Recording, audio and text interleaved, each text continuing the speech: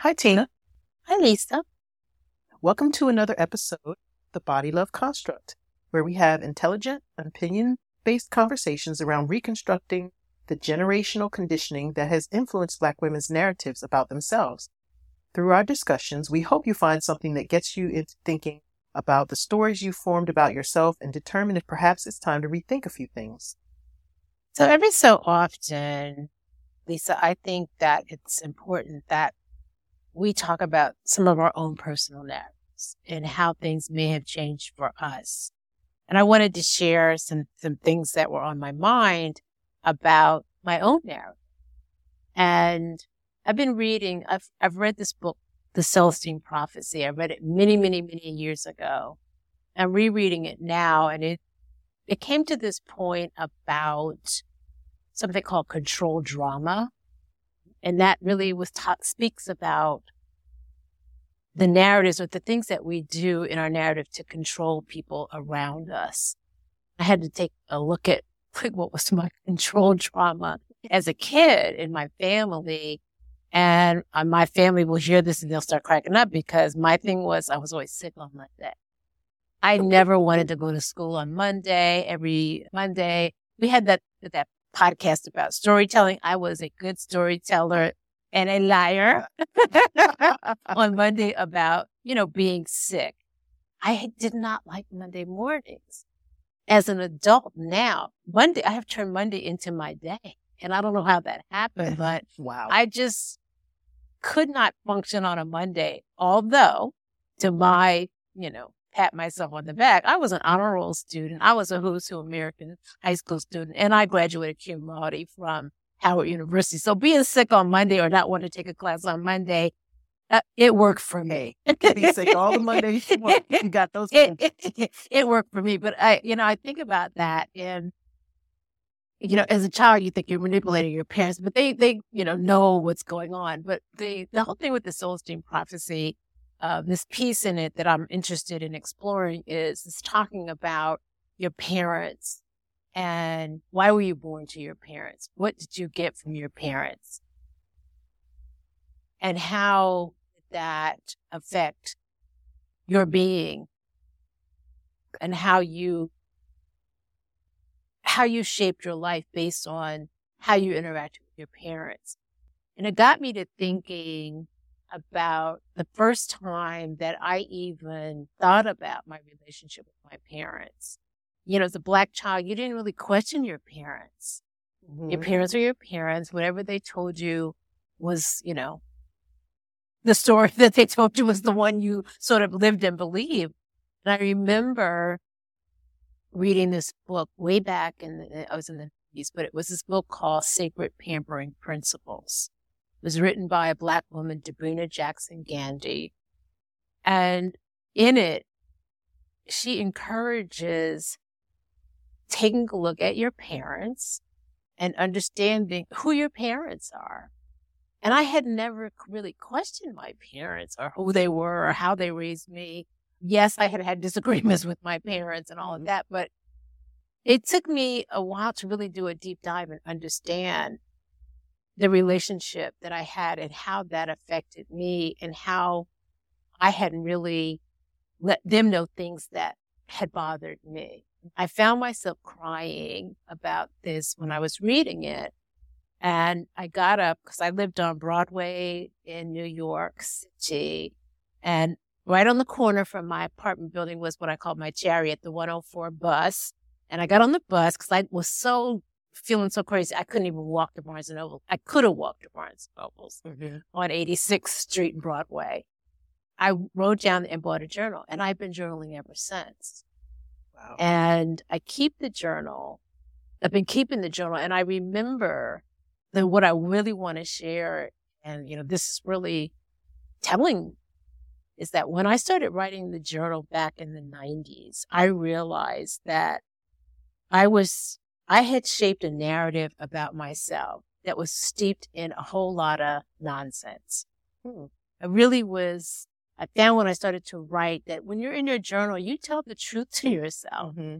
And I was finding that, I was finding out all these truths about myself because sort of back to conversations we've had before, I wasn't feeling great about how I looked, how I was shaped.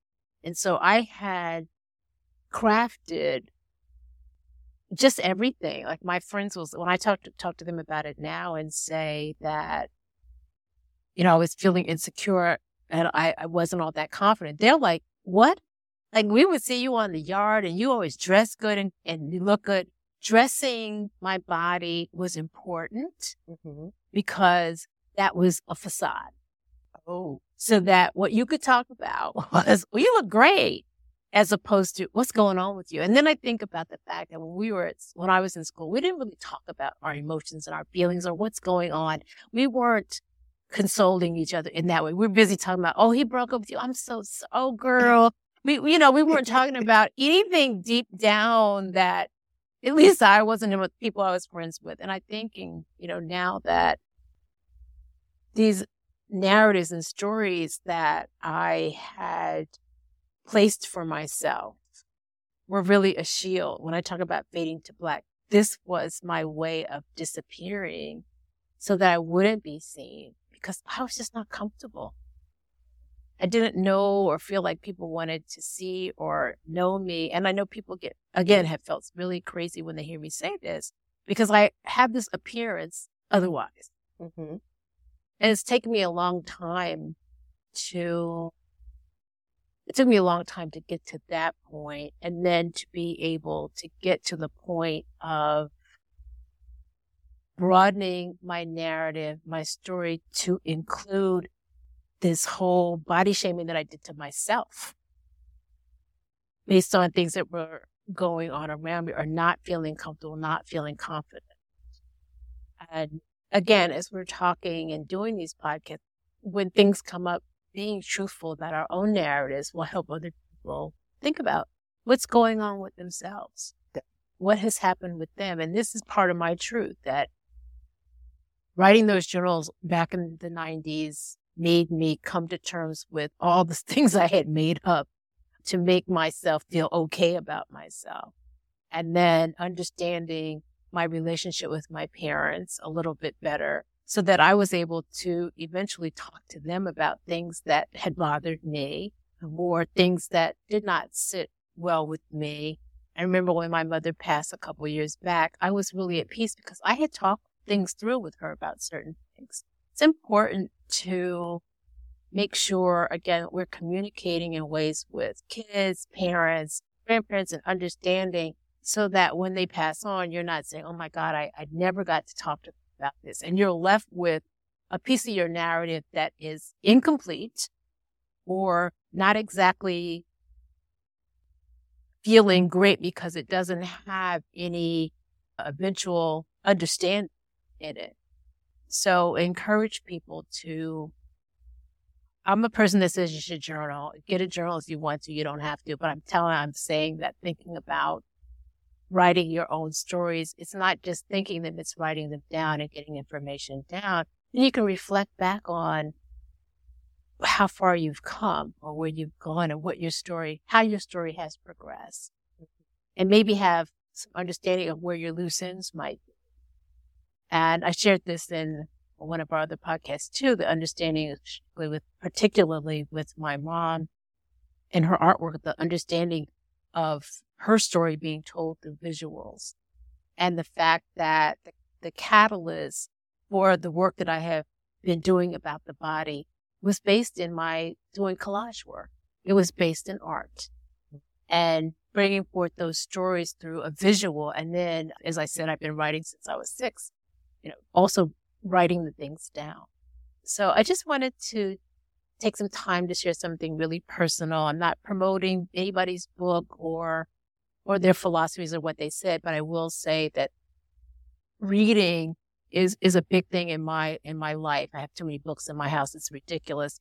But picking up tidbits in books and things can help in the progression of your story or finding out more about yourself, depending upon what you're reading. Again, I'm not saying get these books and, live and die by the words that they say. Find something that resonates with you and then figure out how that works for you. And that's what I'm doing, thinking about more about my parents again at this stage of the game? Is there more that I need to understand about who they were and how that shaped me as an individual? Thank you so much for this, Tina. You're welcome. It's so helpful, and it kind of brings together everything that we are doing here at the Body Love Construct and our narratives. Well, I think it also says that I'm on the right path, Mm-hmm. and that a path was crafted for me that I didn't know what it was. And there's been little, tidbits all along the way that have gotten me to this point of where I feel like I am exactly where I'm supposed to be. And that this body that has carried me through 60 some odd years of life has carried me through all this time and has lots of stories to tell. And I have been telling them through my art. I do a lot of writing. And so, the stories are out there, and I hope there's more to share. That's awesome. So anyway, generational love is like generational wealth. We must pass it on. We surely must. Bye-bye.